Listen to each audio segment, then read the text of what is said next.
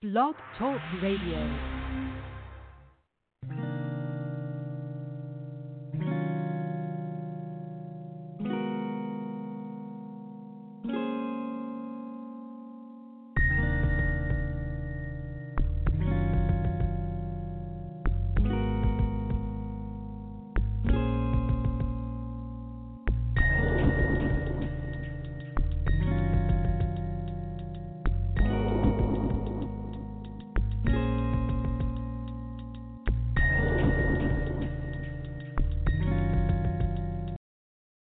Well, good evening, and welcome to another episode of A Sound Heart Radio.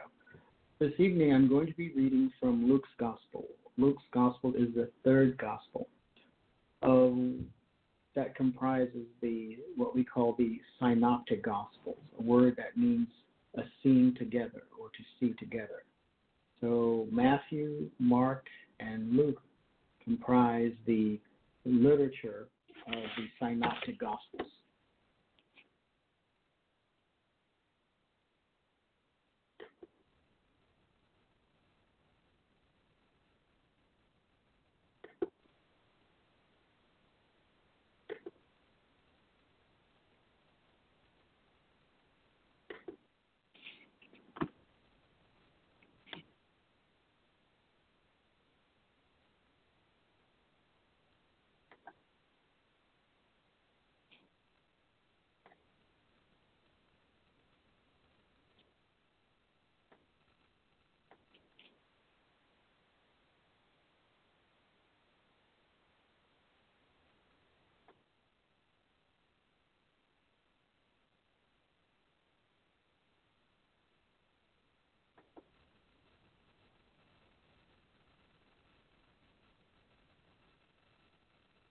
That should be the smash. Just highlight it and turn it on.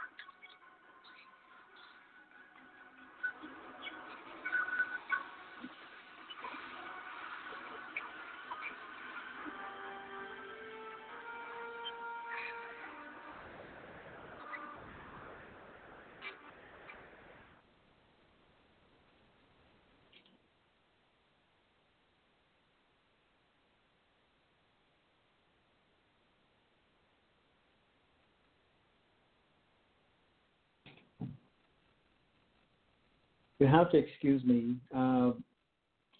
My shows have experienced some interruptions as of late, interruptions that I've never experienced before. And I'm not sure why these interruptions are happening, but this was part 2 of my last show, and it was interrupted also in the same manner. So I'm going to continue. And Luke's Gospel is the third Gospel of the Synoptic Gospels. This message is distinctive. It is unique. It was the Word of God presented for the Greek mind, for the Hellenistic Jews. And Luke, of course, is called the beloved physician. And so he has a very wonderful message for us. So in Luke chapter 1, verse 2, I'll read verses 1 and 2, which reads, "For as much as many have taken in hand to set forth in order a declaration of those things which are most surely believed among us, even as they delivered them unto us, which from the beginning were eyewitnesses and ministers of the word. It seemed good to me also, having had perfect understanding of all things from the very first, to write unto thee in order, most excellent Theophilus, that thou mightest know the certainty," literally the safety, very important word, "that thou mightest know the safety of those things wherein thou hast been instructed." Now, I want to call your attention to the word in verse 2, eyewitnesses. It is the word from which we get our English word autopsy. In fact, Luke uses the word, it is autoptai. And so it is very important that we pay attention to these particular words as they show us the painstaking power of the Holy Spirit and how God led his people in writing the Word through His Spirit. So very, very important. So Luke presents Jesus as one who brings the Word of God to, first of all, Luke presents Jesus as the Messiah, as Yeshua HaMashiach, the Savior of all mankind.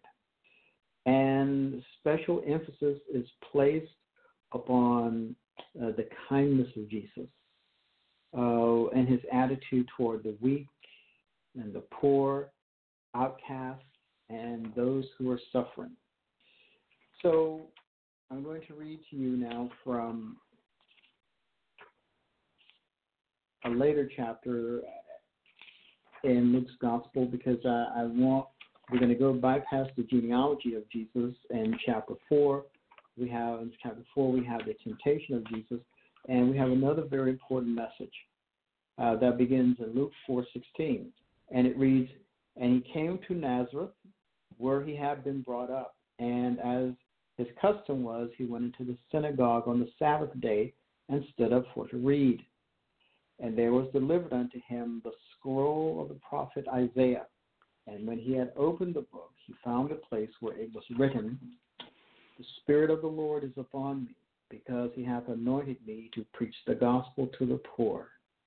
He hath sent me to heal the brokenhearted, to preach deliverance to the captives, and recovering of sight to the blind, to set at liberty them that are bruised, to preach the acceptable year of the Lord."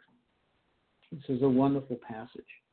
And within this passage, we have the messianic consciousness of Jesus. And notice what the emphasis is.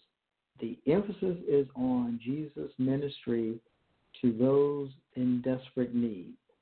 Jesus did not come to preach religion or to establish religion. He came to proclaim salvation for ruined souls. So in verse 18, let's look carefully. The Spirit of the Lord is upon me, because he hath anointed me. And so Jesus is the anointed one by the Spirit of God, not oil. The anointing with oil was a symbol in the Bible of the anointing of the Spirit. It was symbolic. And here he goes on.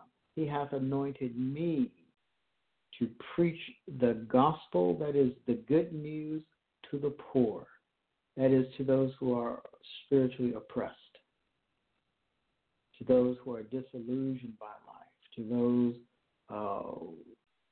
who are beggars. And this is a very poignant portrait of many in our day. And I live in an area of the country where more and more people are becoming homeless. It is very sad to see this. And so Jesus loves these individuals. And we should do what you and I should do what we can to help them. My son has a ministry in which he collects blankets for the homeless. And we take the blankets to different other ministries who distribute them. And one individual told us that what is needed most besides blankets are socks, because they can become very sick. The homeless people can become very sick if their feet get wet. So socks, and women need different products to take care of themselves. So he goes on. He hath sent me to heal the brokenhearted. And that should read, this is in the perfect tense, that should read those who are shattered in heart. Their hearts have been shattered by circumstances and different events in life. And so he has sent me to heal. And this is wonderful.